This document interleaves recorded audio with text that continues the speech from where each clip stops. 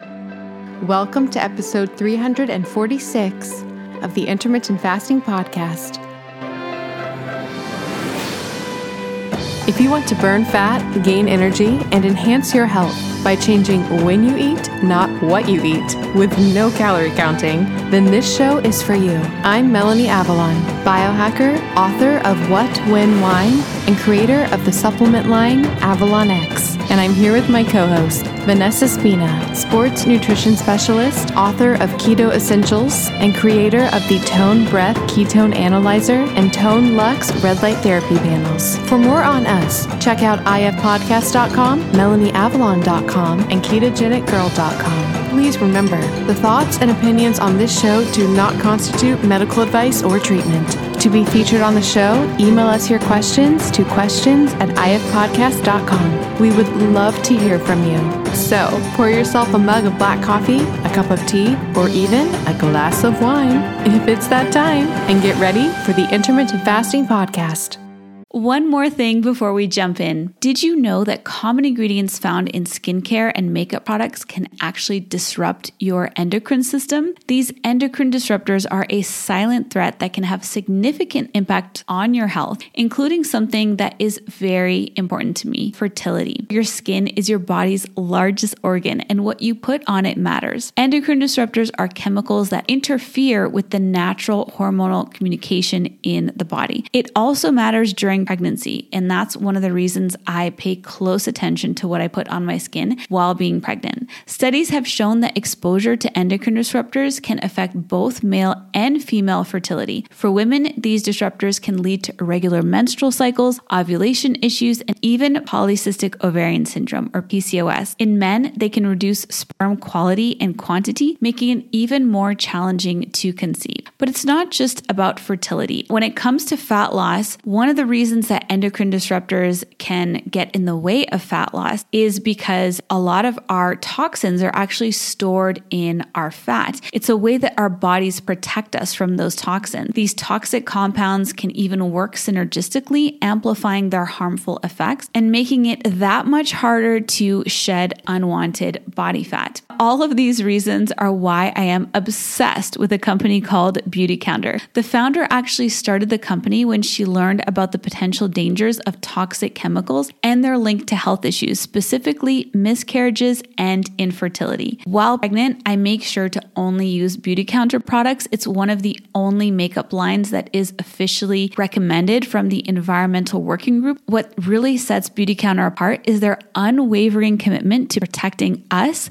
the consumers, from the hidden dangers that lurk in conventional beauty products. Beautycounter goes above and beyond, rigorously screening every single ingredient that goes into their products, ensuring that they are safe, clean, and free from harmful toxins. They're not just a beauty brand, they're a movement for change, advocating for stronger regulations in the beauty industry. With Beautycounter, I know that I can trust that the skincare and makeup that I use are not only effective, but also safe for me and my family. They have skincare lines for every skin type, as well as so many other incredible products. I absolutely love their overnight resurfacing peel. It's my favorite way to get anti-aging benefits in a skincare product. The makeup is absolutely amazing. I have tried alternative beauty products in the past and none of them truly performed. But with Beautycounter, the foundation is so amazing. It makes me feel like my skin can breathe and it looks so dewy and beautiful. You can shop with me at beautycounter.com/Vanessa Spina. New customers can use the code CLEANFORALL20 for 20% off their first order. Beautycounter.com/Vanessa Spina. All right, friends, now back to the show. Hi, everybody, and welcome. This is episode number 346 of the Intermittent Fasting Podcast. I'm Melanie Avalon, and I'm here with Vanessa Spina. Hello, everyone. How are you today, Vanessa? I'm doing wonderfully. How are you? I am good. We are recording this so far in advance. I'm looking at the week that this comes out, which is the first week of December. And I think, I don't want to jinx it.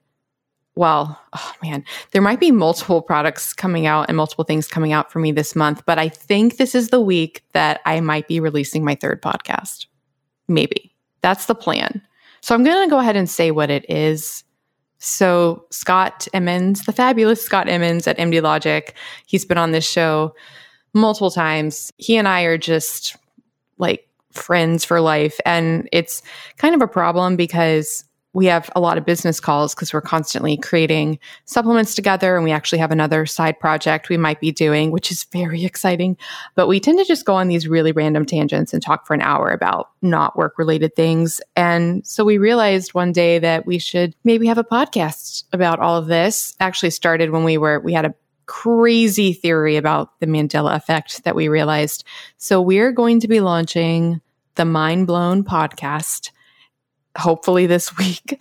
It's been so fun recording it thus far. Basically, each episode, it's so fun. So each episode, we start off by, we bring to the table a mind-blown fact to share. So we share one, and then we like rate each other's mind-blown facts, and we talk about it. And then we have like the topic. Like I said, the first 2 episodes, it was going to be 1 episode, but of course with Scott and I, it ended up going longer. So it's a 2-parter about the Mandela effect and our crazy theory surrounding it. And then yeah, there's some really good episodes after that. Each episode will be an a la carte, like mind-blown topic. That's so exciting. Congrats. Thank you. It's really fun to be podcasting not about something health related.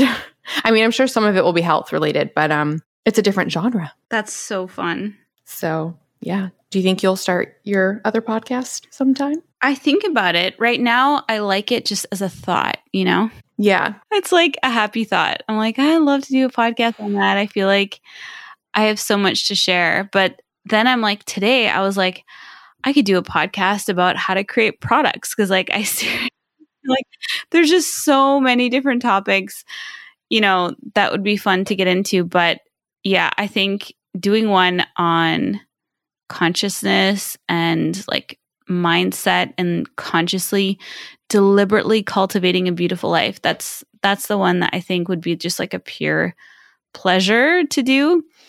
So yeah, it's a happy thought right now. But whenever I mention it, like definitely listeners of my current podcast are like, oh, I would love to hear about that. So I can feel the joy like of launching it. And I'm so happy for you and Scott because I feel like it's just going to just bring more joy to your life. Thank you. Yeah, it is so fun. It's really wonderful that I just so thoroughly enjoy all the podcasting stuff, you know, like it's just so fun. And they all fulfill different needs in a way. Like with the Melanie Avalon, I'm learning and I'm getting to, you know, like learn about these topics and talk to amazing guests and meet new people. And then this one is like my besties, like friendship, like nourishing for the soul, and then talk about fasting. And I feel like the audience here, like I feel like they've been here for so long. So it's kind of like family and friends adventure. And then with Scott thing, it's just kind of like a new, like really fun thing. So that's wonderful. I'm so happy for you both. Thank you. I also might be releasing, hopefully this month, our next supplement. Hopefully, we're getting the final formulation figured out right now. Is this the spirulina one? Yes. So I'm really excited because yes, we're releasing spirulina. We're working on the final formulation right now, trying to get the best formulation. But there are so many health benefits to spirulina, and I'm obsessed with it. It's basically like just one of the most nutrient-rich things you can get in a tiny little package. And it's great for detox and trace minerals and just so many things. It's like a superfood. I don't like that word, but I'm excited about it. But that's just a teaser because we're figuring it all out right now, even though by the time this airs, I probably will have been talking about it a lot at that point. So yes, so listeners, if they would like to get updates about that, which I am so excited about, they can go to avalonx.us/email list. I'm just so excited. I can't wait till it manifests. And I really want the packaging. I love design. Like Vanessa, we've talked about this before. Like we love like packaging design and such. I just finished doing that today for the new tone device. So like I've been buzzing all day about it. Isn't it fun? It's the best. But today we were doing, because the boxes are already fully designed with like the new 2nd generation. But today I got the samples. So I got to like touch them and feel them and see them. And, you know, like the main difference is that it says generation 2. But we were also just adding all the logos because we just finished We finished doing all the lab testing, the third-party lab testing.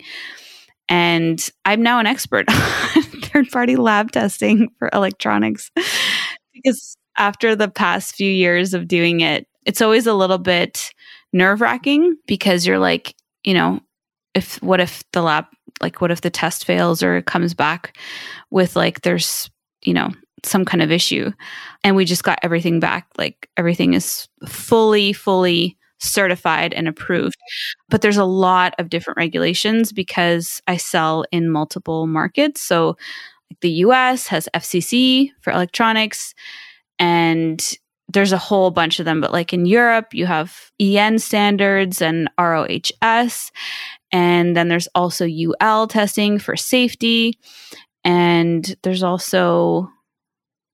another one. Oh, and then there's like California Proposition 65 that nothing in your products, devices can have any of the certain materials, or you have to disclose it. And it's not just the product, it's also the packaging. So it's like, it's a lot of stuff, but everything is fully approved, and we thought it would be because the first generation all was. So there wasn't any like concern with it, but always just like feels good to get everything, get all the certificates, and then officially put all of those logos on the box and put all the like details and everything. We were just finishing that, but I love it. I love that part. I love that part of design. Like I just love the creation process and getting the packages. And I'm now selling an accessory, which is the charging cable, because almost every week someone emails me and says that they lost their charging cable. So I decided like a year ago to just start making them and selling them as an accessory. And then we made this cute box with it. But I just got the actual like finished box today. So it was really fun to like get that and like get it photographed. And yeah, I just love it so much. I love all the design, the testing. I just love all the aspects of creating products. It's like, I don't know, since I was a little kid. I was just about to say, same here. Like, I'm like I was thinking we're so similar. And I was thinking like, ever since I'm like a little kid, I was like creating stuff. Yes, same. That's what my mom used to always say. Like, I was just so creative. I was creating or inventing things and then selling them, like trying to sell them either like on the street. That sounds weird. On our sidewalk. What were some of the things you tried to sell? So I would make jewelry. Like at first I started out with just like friendship bracelets. And when my parents would go play tennis at their tennis court, I would go and sell them to people for like $1. And everyone would buy one, I guess, because I was like a kid and, you want to support like kids. And then I upgraded because my mom would go on business trips to the Philippines and she'd bring back all these like beads. Like she'd bring up these big bags of beads that she would get like at the markets there. So I would make all this jewelry, earrings and necklaces, and I would sell them around like whenever there was like, block parties or garage sales or things like that. But I had individual little like plastic bags for each one. And then I printed a logo like on the computer, like in paint.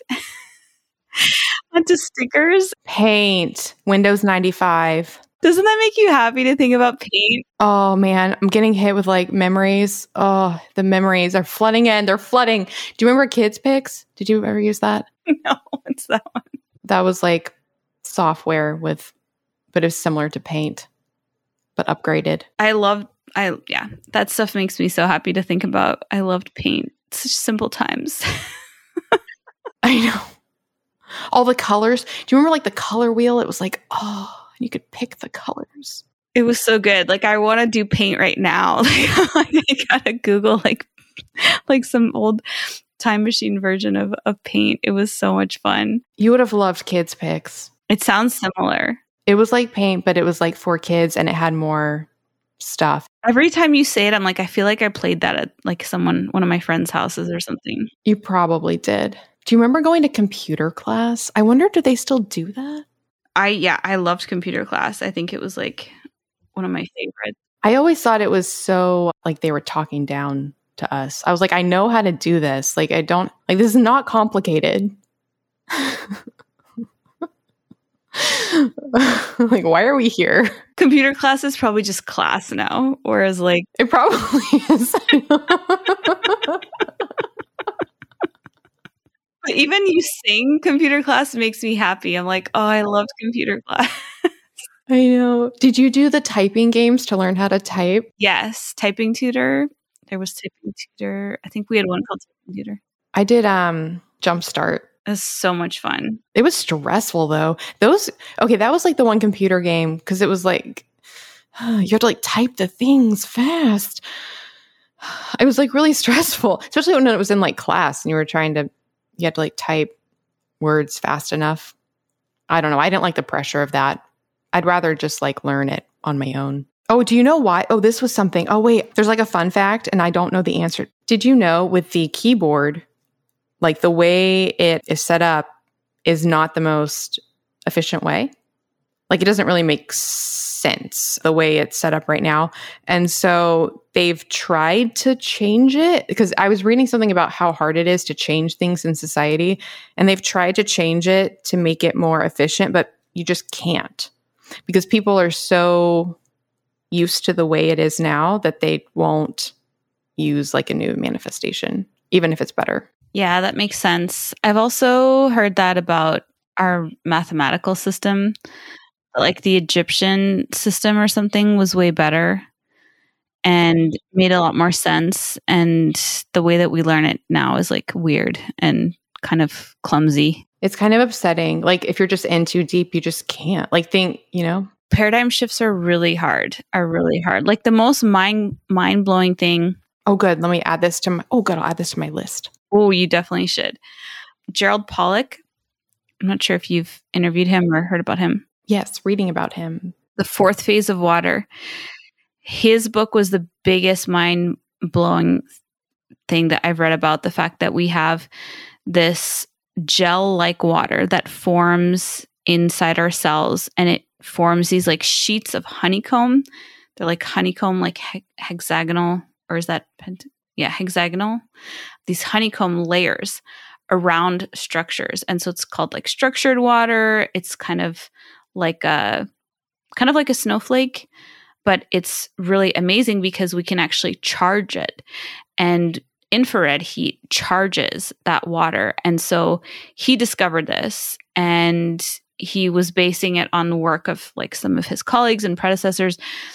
And it's really, really fascinating. So they have this like fourth phase water that they actually put 2 electrodes into charged water, and it was able to light a light bulb. So our bodies are actually batteries, and we have like this water inside of us that is like a gel, and we basically can charge it up by going into the sun. Like the sun is 50% infrared, and infrared energy is all around us. Like if you had infrared goggles on, you could see energy coming from like everything around you. But the sun gives us a lot of charge, and it charges up that water. So that water, he also calls it exclusion zone water, and it expands. And when this is the part that already blew my mind, because it's like, okay, we need to redo all of science and redo all of biology with this understanding. When you do cold exposure, like cold plunging, you basically are doing it. A lot of like ancient cultures or like Northern European cultures, they do it in the winter because there's no sun. And by getting cold, it then forces our bodies to generate infrared heat from our core. And that charges up our cells and gives us the same kind of energy that we would get from the sun in the summer, which is like amazing. But also red light therapy, the infrared on that also charges up, and so does infrared sauna. But it's so amazing. I got to interview him on my podcast. You did? Yeah. And I was just... Oh, I want to interview him. That's amazing. When did you interview him? It was like maybe 6 or 8 months ago. Oh, recently. Yeah. And he's you will love him. He's one of the kindest, most down-to-earth people I've ever interviewed.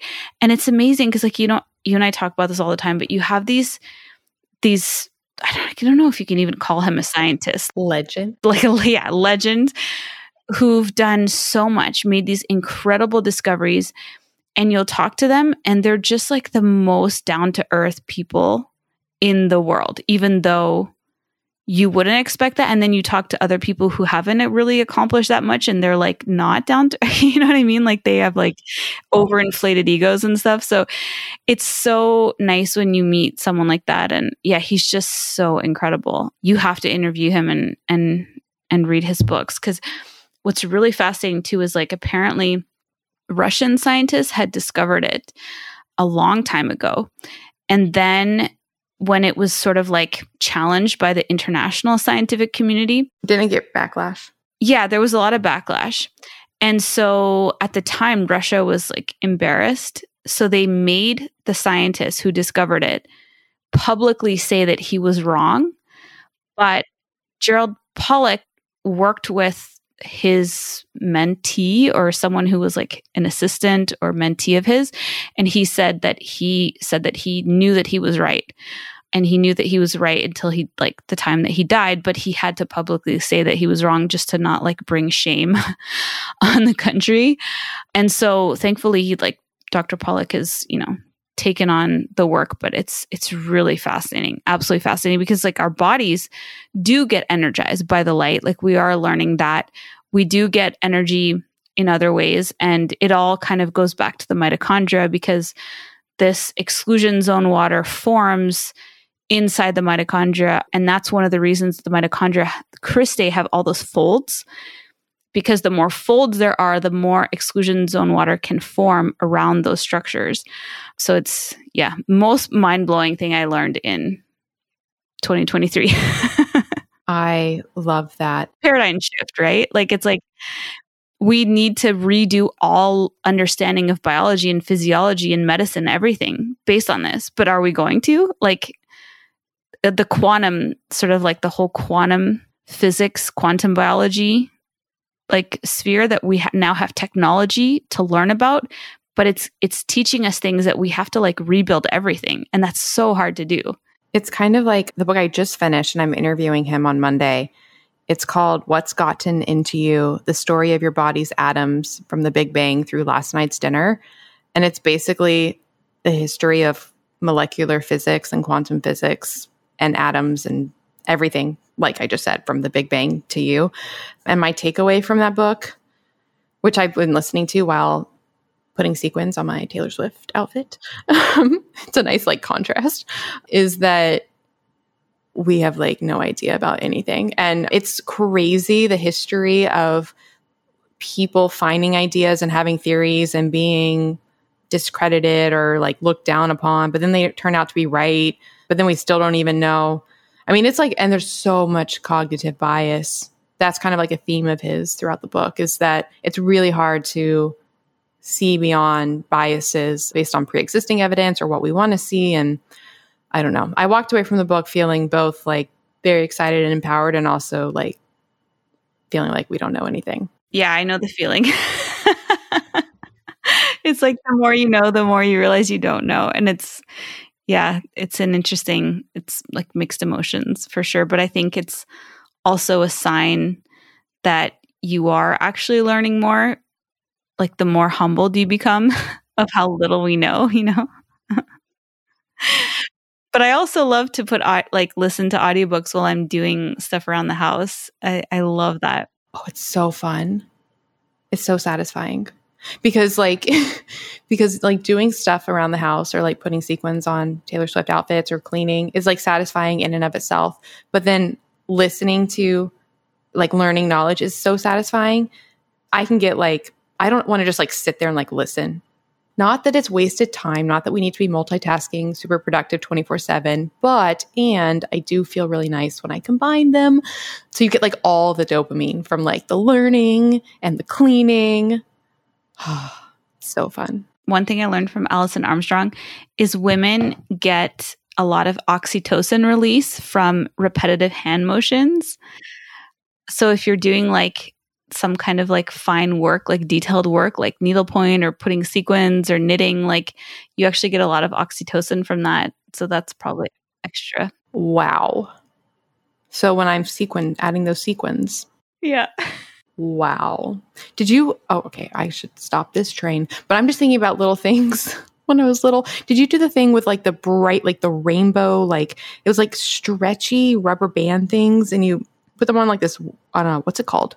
Like a loom. A loom. Okay. 100%. And you like braided it, like they like braided together. It made me so happy. I was never quite sure what the purpose was of the finished product, but like, you know, like you like made this thing, but like, what do you do with it? It was like it was just a thing. Kind of like one of the things I would make is when I discovered making like glue chips. Did you make these? You like put glue in a cup and then you take like paint and swirl it in and you can make like rainbow glue chips. But like, what do you do with these glue chips? It's just the activity, the intrinsic value of the activity itself. And then like the artifact created from it. Oh, how about the spinny paper thing where you drop the paint in and it makes... That gives me goosebumps. It makes me so happy to think about. Oh, I'm so happy. Like with the color, like that drops. Oh. But then when it stops, it never quite looked as brilliant as you thought it was going to. I didn't think it ever looked as brilliant as I thought it was going to look while in the spinning phase. Yeah, there was one with like detergent and like water and color drop. Oh, where it like jumped away from each other. Yeah, all that stuff. We had this one book and it was like activities for kids that are like science-y, like, and I was always like, can we do one of these? So fun. It makes me happy to think about them. I got to redo all of them with Luca. Oh yes. Did you have the Craft series of books? Craft Kids or something? Probably. It sounds really familiar. That was my favorite. They had a lot of great science books as well. Shall we jump into some fasting related topics? I would love to. So to start things off, Vanessa and I are so excited to talk about this. Hi, friends. We are so honored to be sponsored in part today by NutriSense. You guys hear us talk about continuous glucose monitors, aka CGMs, all the time on this show. And in particular, we love NutriSense, and here is why. NutriSense not only provides a 24/7 moving picture of your glucose values, they also offer a unique opportunity for self-discovery. So imagine this. You have a meal, and then you notice a spike in your glucose levels. So you think, that didn't go well. But here's the magic. Tomorrow, you can make a simple change. You can swap whatever you were eating for something else. Now you have real-time data to evaluate the impact. Maybe instead of that fruit, you have some vegetables. Maybe instead of that oatmeal, you have some yogurt. Maybe instead of that steak, you have some fruit. The continuous feedback loop that you can get with a NutriSense CGM empowers you to make quick, informed iterations with your meals. Maybe the change results in a completely normal glucose level, or maybe it's still a little bit high, but significantly better. Armed with this knowledge, you can refine your choices further, rapidly steering your glucose values back to the normal range. Without a continuous glucose monitor, honestly, you're just guessing and assuming that what you're doing is working. And when you go test your blood sugar levels at the doctor, that's just a snapshot of that one moment in time. It's not telling you what actually was happening throughout the day, all the time. What makes NutriSense truly transformative is its ability to create lasting habits and intrinsic motivation. So instead of relying on generic advice from professionals or online sources or us, you have personalized real-time data from your own body. When you see the direct impact of your choices, it will resonate on a whole new level. This newfound awareness becomes the driving force, making it easier than ever to stay motivated and committed to your health journey.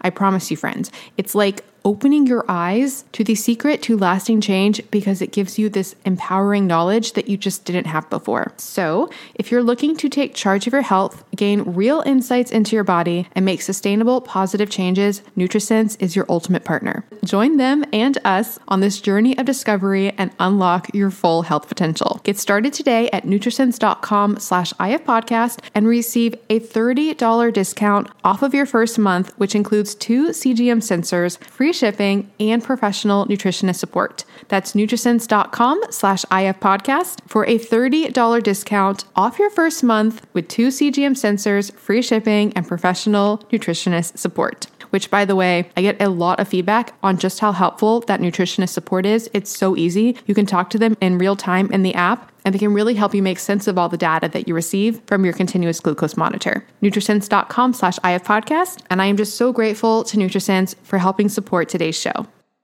We have had multiple questions come in about Ozempic and Semaglutide, so here are two of them, and then we're just going to talk about the topic in general. These are both from Facebook. Sunny asked, what do you think about Ozempic and the ilk for weight loss? Effective and presumably safe or scary with 3 question marks. She says, and what are the safe alternatives that will give results if your insurance won't cover it? And then Candice, also from Facebook, asked, she said, hi, I love the podcast. This is potentially a strange question, but I'm wondering how semaglutide works. I am not interested in taking it. I asked because one of my parents started taking it. I looked into how it worked, and based on what I know about insulin, it makes no sense to me. My parents had been doing IF and saw great results.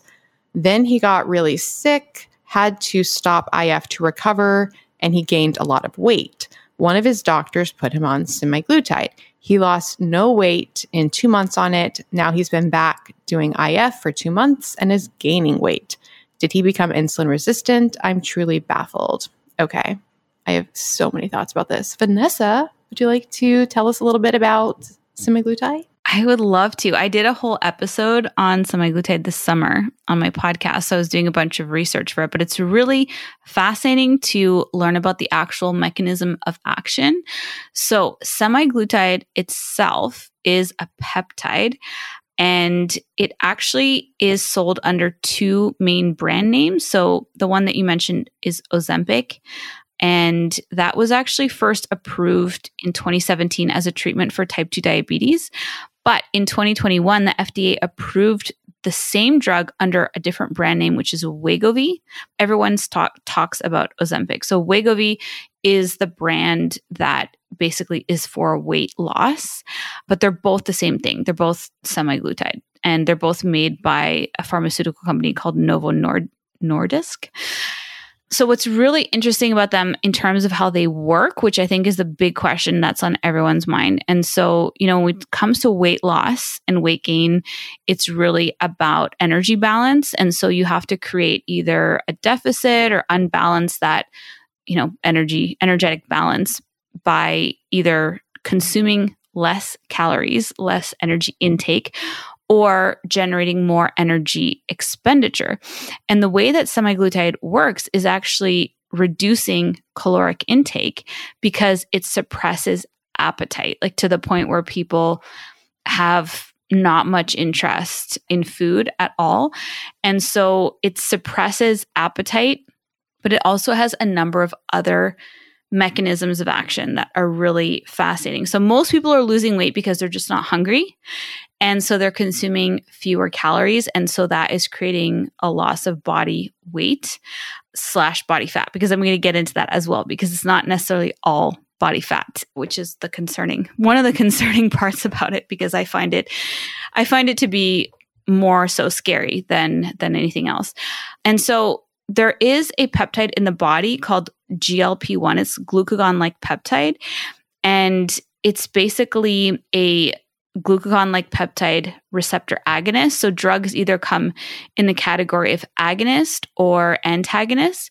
So an agonist binds to the receptor on a cell in the same way that the actual molecule would in the body. So semaglutide mimics the action of glucagon-like peptide 1 or GLP-1. And so it binds to the receptors in the same way that the body actually perceives it to be GLP-1, even though it's not GLP-1. So that's why it is an agonist, whereas an antagonist will also bind to the receptor, but actually blocks the action or the mechanism. So the reason that you can't actually just use GLP-1 is GLP-1 has a really short half-life. It's like 2 minutes, whereas semaglutide extends that half-life to about 7 days. So that's why people get an injection once a week if they are taking it regularly. Their chemical formula is very, very similar. GLP-1 is a polypeptide that has either 36 or 37 amino acids with a chemical formula that's very similar to semaglutide, which is a polypeptide with 31 amino acids.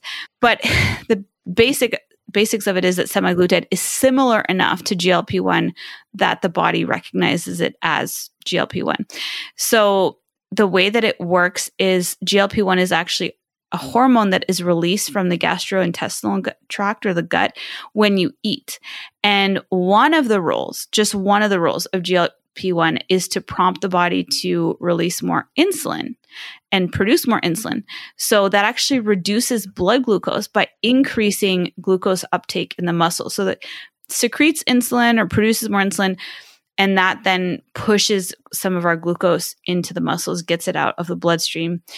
And it also decreases glucose production in the liver. So it inhibits glucagon, which is the antagonist hormone to insulin, because glucagon causes glycogen breakdown in the liver, which actually raises our blood glucose levels.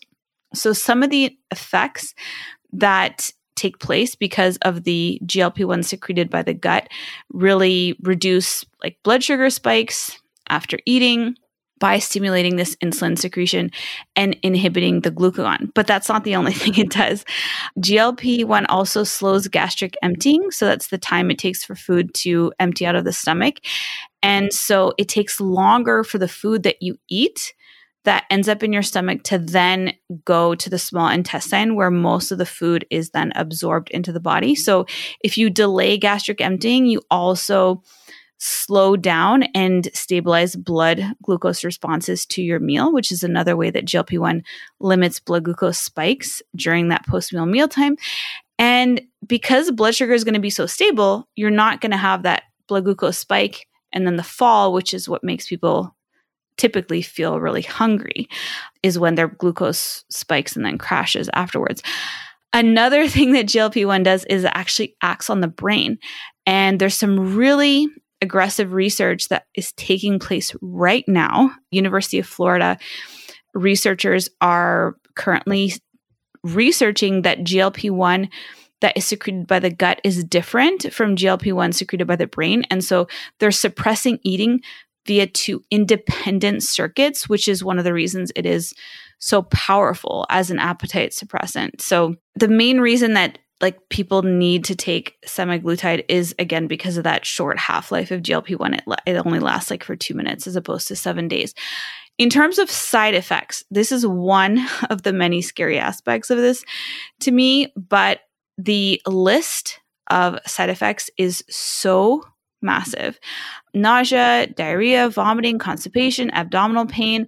It goes on and on and on. But one of the ones that's been getting a lot of headlines is this paralysis of gastric emptying. So people are having like their stomachs are becoming paralyzed from using semaglutide, which doesn't surprise me because you're using something that is like, if you think of a half-life being 2 minutes compared to 7 days, like it's so much more powerful than our endogenously produced GLP-1.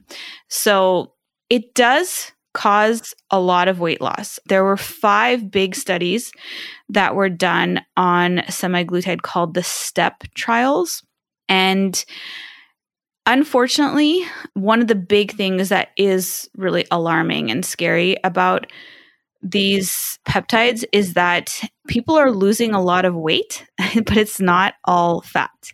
So this is my Peter Attia quote. He said, I'm not sure when exactly he said this, but he said that almost every patient that we put on this drug, semaglutide, has lost muscle mass at a rate that alarms me.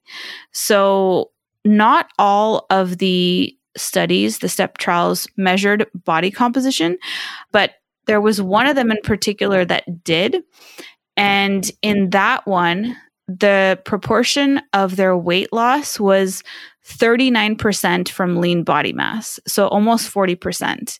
Whereas like standard weight loss, if you're doing it well, you're losing at the most 25% lean body mass. Like you do not want to be losing 39 or 40% of your lean body mass and only 60% coming from body fat. So in the STEP 1 study, the subjects who were on the semaglutide, they lost 43% body fat and lost 57% of their lean body mass, which is absolutely massive. And then there was one other study where body composition was measured, and it was called the Sustain 8 trial.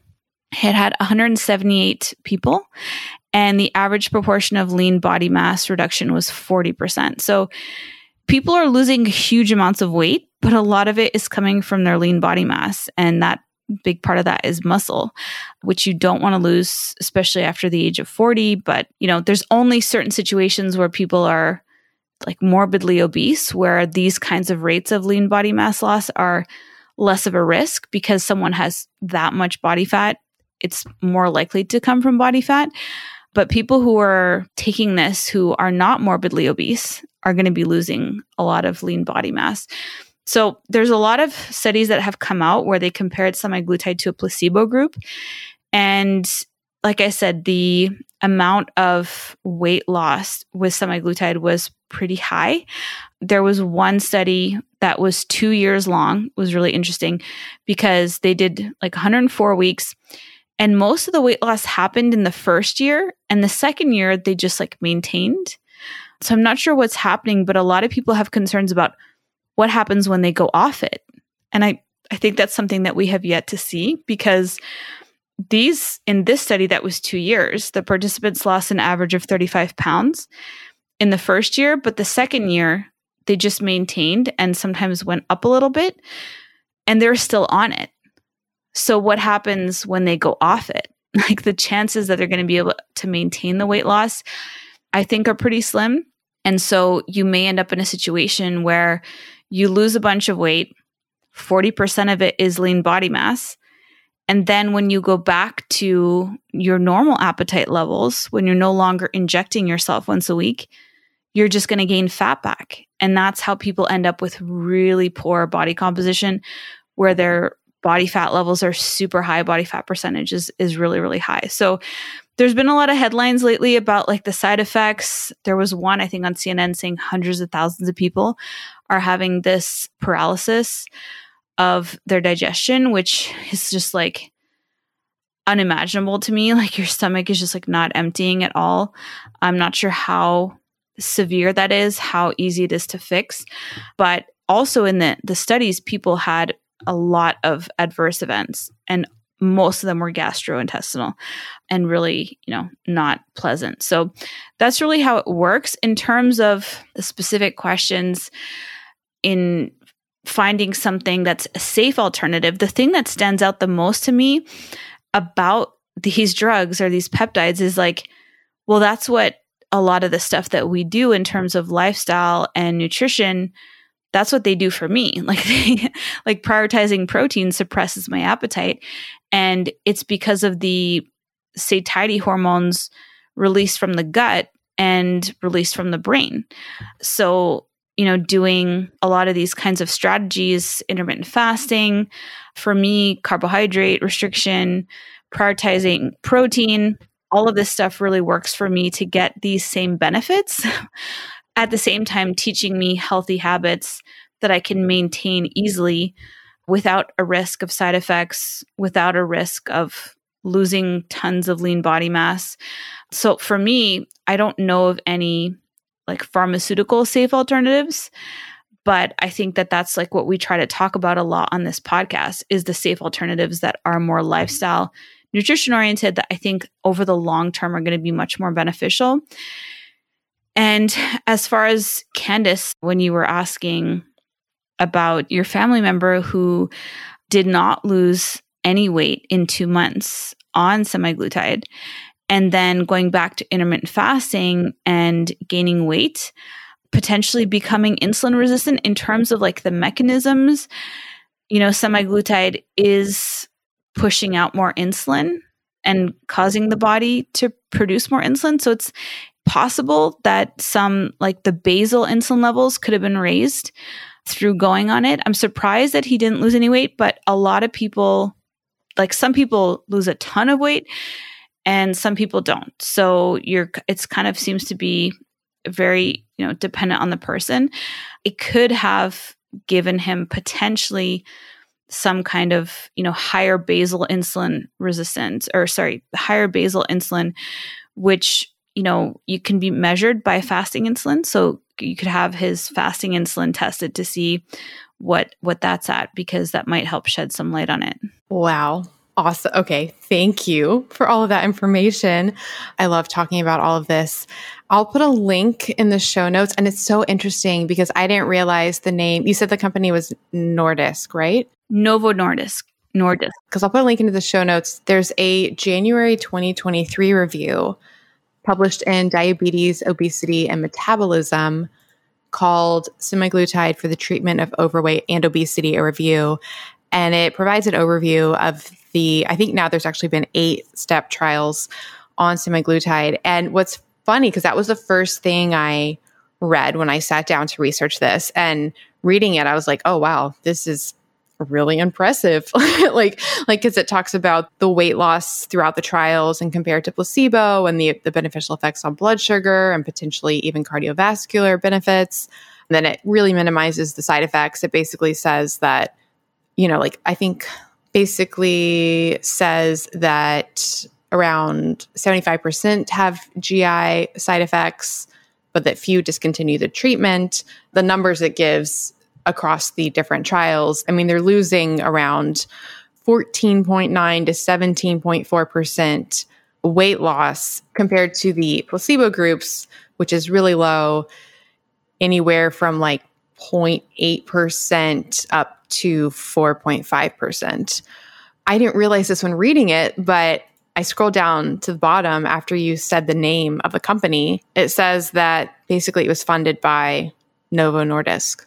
Hi, friends. I'm about to tell you how to get an exclusive discount on one of my favorite products for truly upgrading your health on a cellular level. So the new year is upon us, and it's often a time where people are really trying to instill new habits and really upgrade their health. There's something I have been using for years, not just at the new year. Literally every single day of my life. I am not making that up. Even when I travel, I have a way to address it then, which I will tell you about. And it's something that is so easy and feels amazing. That is red light and near infrared therapy. Okay, so friends, you could go somewhere and pay a lot of money to do red light, near infrared therapy sessions, or you could just bring it to your home and use it every single day. That's what I do. I've been using Joovv red and near infrared light therapy devices for so long. There are so many clinically proven benefits of red light therapy. That includes improving your skin. Yes, you really will notice it. Faster muscle recovery, reduced pain and inflammation,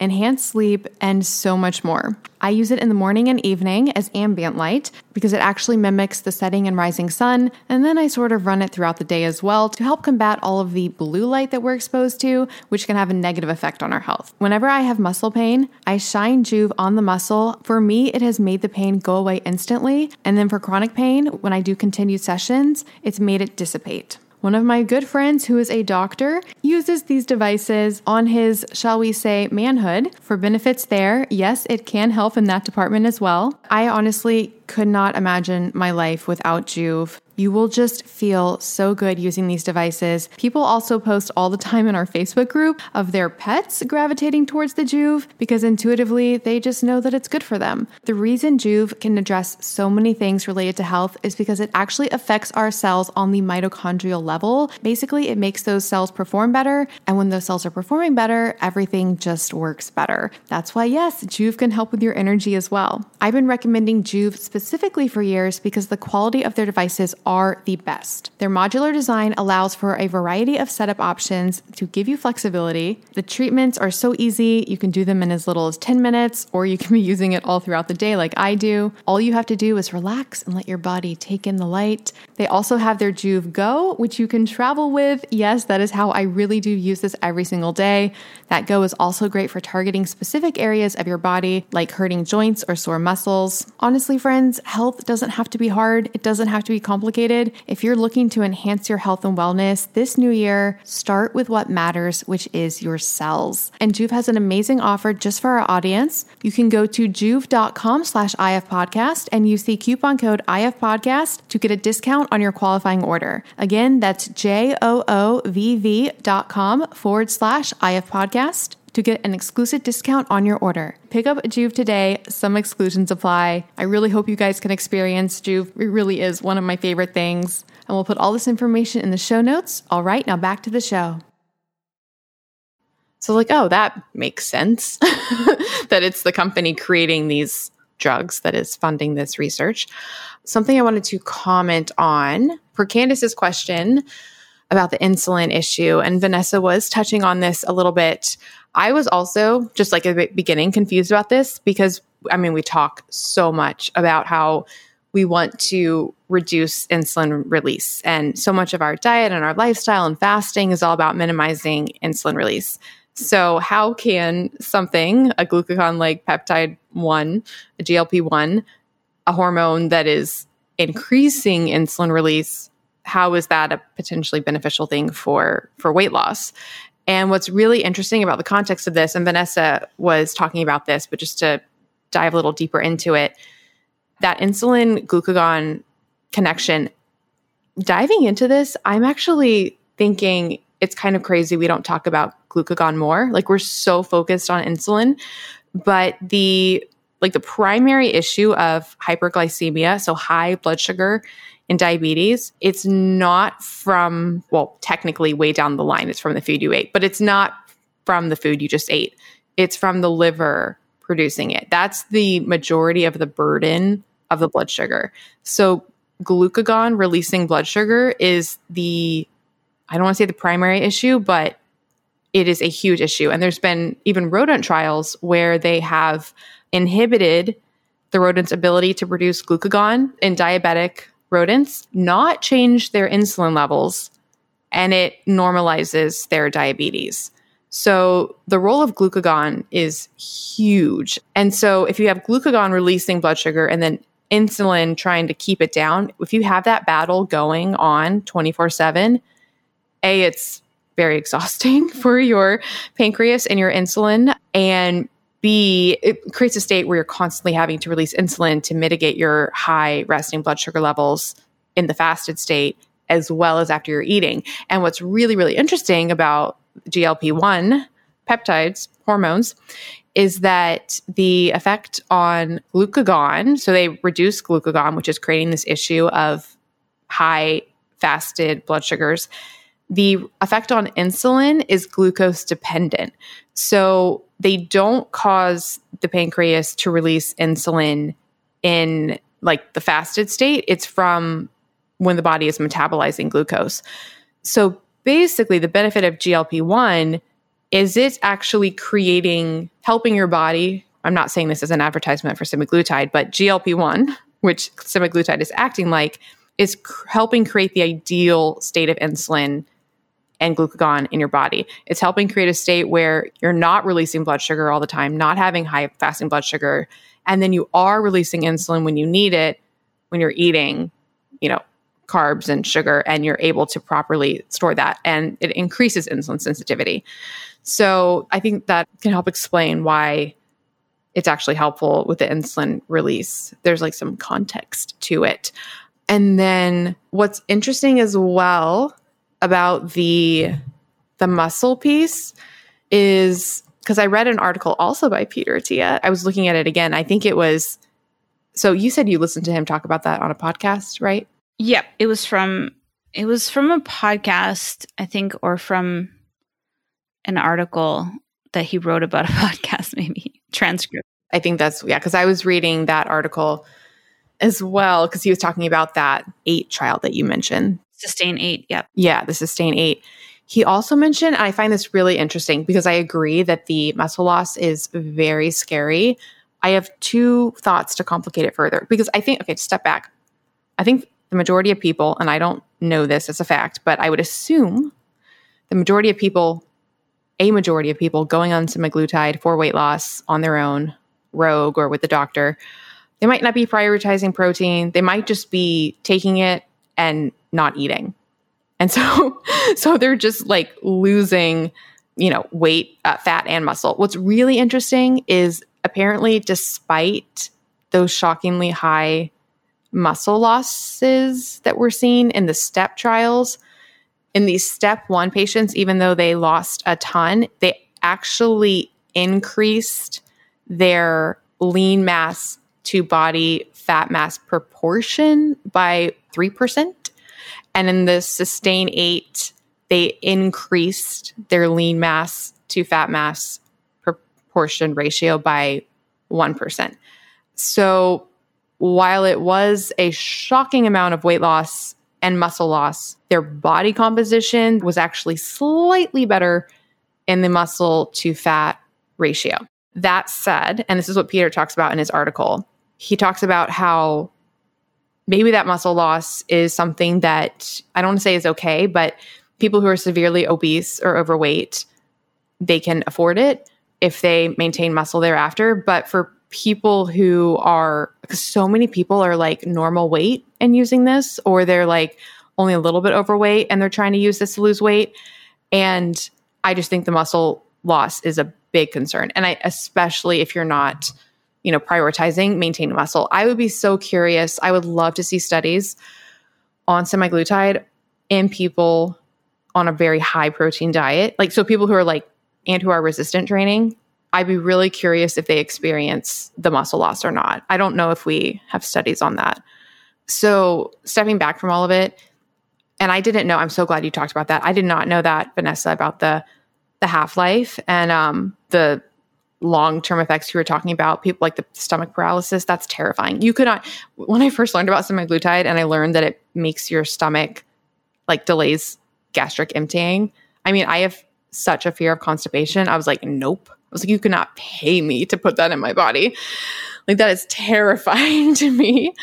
So to step back from all of it, GLP-1 as a natural substance, that's so interesting, Vanessa, about the you said 2 minutes is what the normal half-life is compared to 7 days. So short. That's concerning that 2 minutes versus 7 days is. But that's the whole point, like you said, is the people who are taking semaglutide are the people who are not prioritizing protein. And that's probably why they're struggling and they're probably not doing resistance training. And so they are the most at risk for that muscle loss. And again, if you're like morbidly obese, it's probably worth it. And you'll probably be fine because, like you said, those ratios will even out. And a lot of the people in those studies were obese. But if you're taking it and you're taking it as like a vanity drug or something, and you are not morbidly obese, that also puts you at a higher risk for losing more lean mass, right? So, yeah, I really personally would only take it, I think, if I was obese and if I did not have a fear of constipation and if I was hardcore prioritizing protein and resistance training during that weight loss phase. I just think that's so, so important. So many people are just trying to take it off label, which is legal. Doctors can prescribe it for weight loss. It's just considered off label. It's only approved for, Vanessa mentioned the different things it's approved for. And even with the weight loss one that's approved, you actually have to technically have another condition, another metabolic issue as well alongside it, or a cardiovascular issue. But the thing is, a lot of people who are very obese probably have metabolic syndrome, so they probably do have one of the criteria. One of the weird things about it that I've been hearing lately is that it's popping up in like malls. And even like there was one person who said that their nail salon or hair, it was either nail salon or hair salon, is now offering it. So so I think it's just like people are seeing that it's selling so well, it's so popular that there's probably going to be those kinds of like unregulated, situations showing up. It's the same thing as maybe like getting Botox, like where you get your nails done or whatever. Like you definitely would want to see a physician about it, or your physician who can like track you and make sure that it's something that's, potentially safe for you. But the side effects of it are so scary to me. I would not let anyone in my family or friends go on it because the risk of your stomach becoming paralyzed. I mean, I don't have anyone right now in my family who's morbidly obese. You probably have to weigh the risks if that's like your situation. And if you feel like you've tried everything and nothing has worked for you, I just think that there are so many like healthy alternative ways of getting a lot of the benefits of like appetite suppression, for example, that don't have the risk of these side effects and ultimately are more long-term. Like the results will be more long-term, because my biggest concern is what is going to happen to these people when they stop taking it. If you have to take it for a whole year after just to maintain, like, what's going to happen when they stop injecting themselves every week? Or do they have to do it for the rest of their lives? Well, to that point, kind of like with Candace's question, because it sounds like her dad was, doing IF, it was doing well. He got sick. He had to stop IF and he gained weight. So he probably stopping the IF is the reason he gained weight, because the IF was working with him to either maintain or lose weight. So then he goes on semaglutide. It sounds like he started maintaining his weight. He didn't lose weight, but he wasn't gaining. And so it sounds like maybe semaglutide was keeping him from gaining weight. And then he stopped the semaglutide, goes back on IF and is gaining weight. It could be multifactorial. It could be a long-term effect. It could be like Vanessa was saying earlier and just now he's no longer on this drug and might be having residual side effects that had made it worse than before being on it. And now he's gaining weight, even though he's doing IF.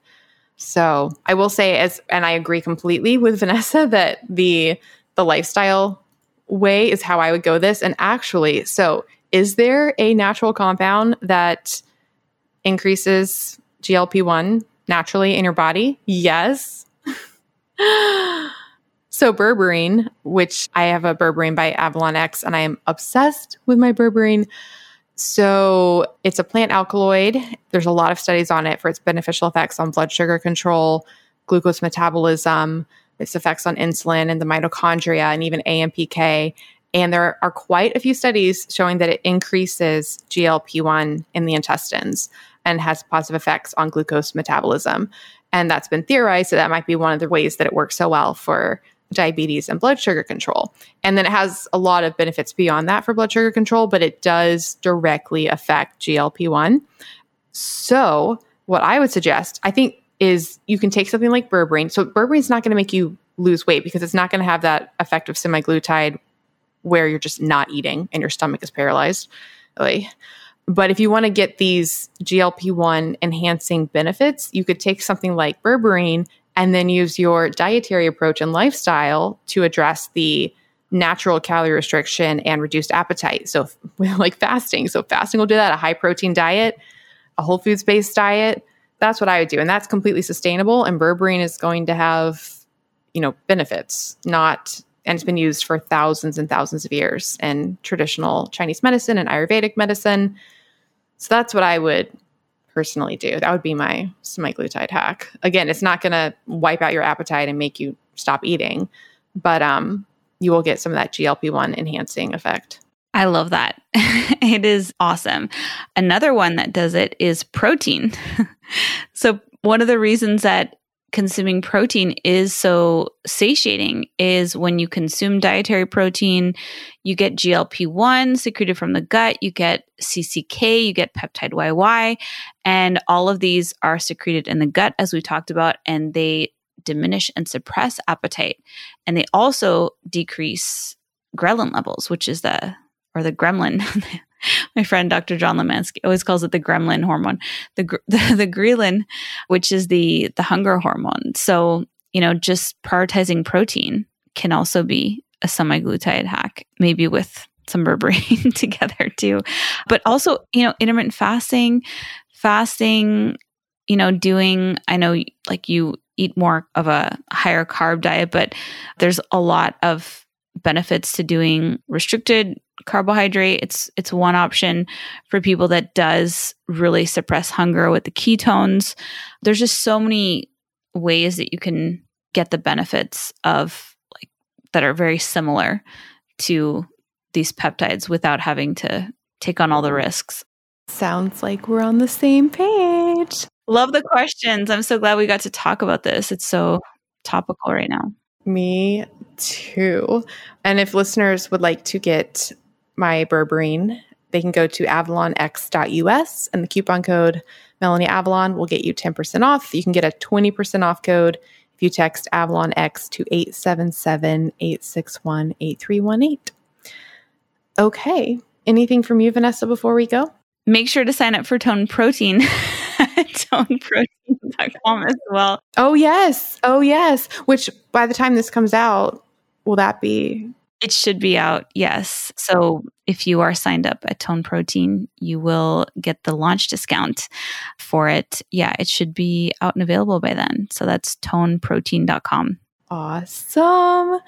Well, this has been absolutely amazing. If listeners would like to submit their own questions for the show, they can directly email questions at iapodcast.com, or they can go to iapodcast.com and submit questions there. The show notes will have links to everything that we talked about and a transcript. That is at iapodcast.com/episode 346. And then you can follow us on Instagram. We are IAP Podcast. I am Melanie Avalon. Vanessa is Ketogenic Girl. And I think that is all the things. Anything from you, Vanessa, before we go? I had so much fun with you, and I can't wait to record more next week. Me too. This was so fun.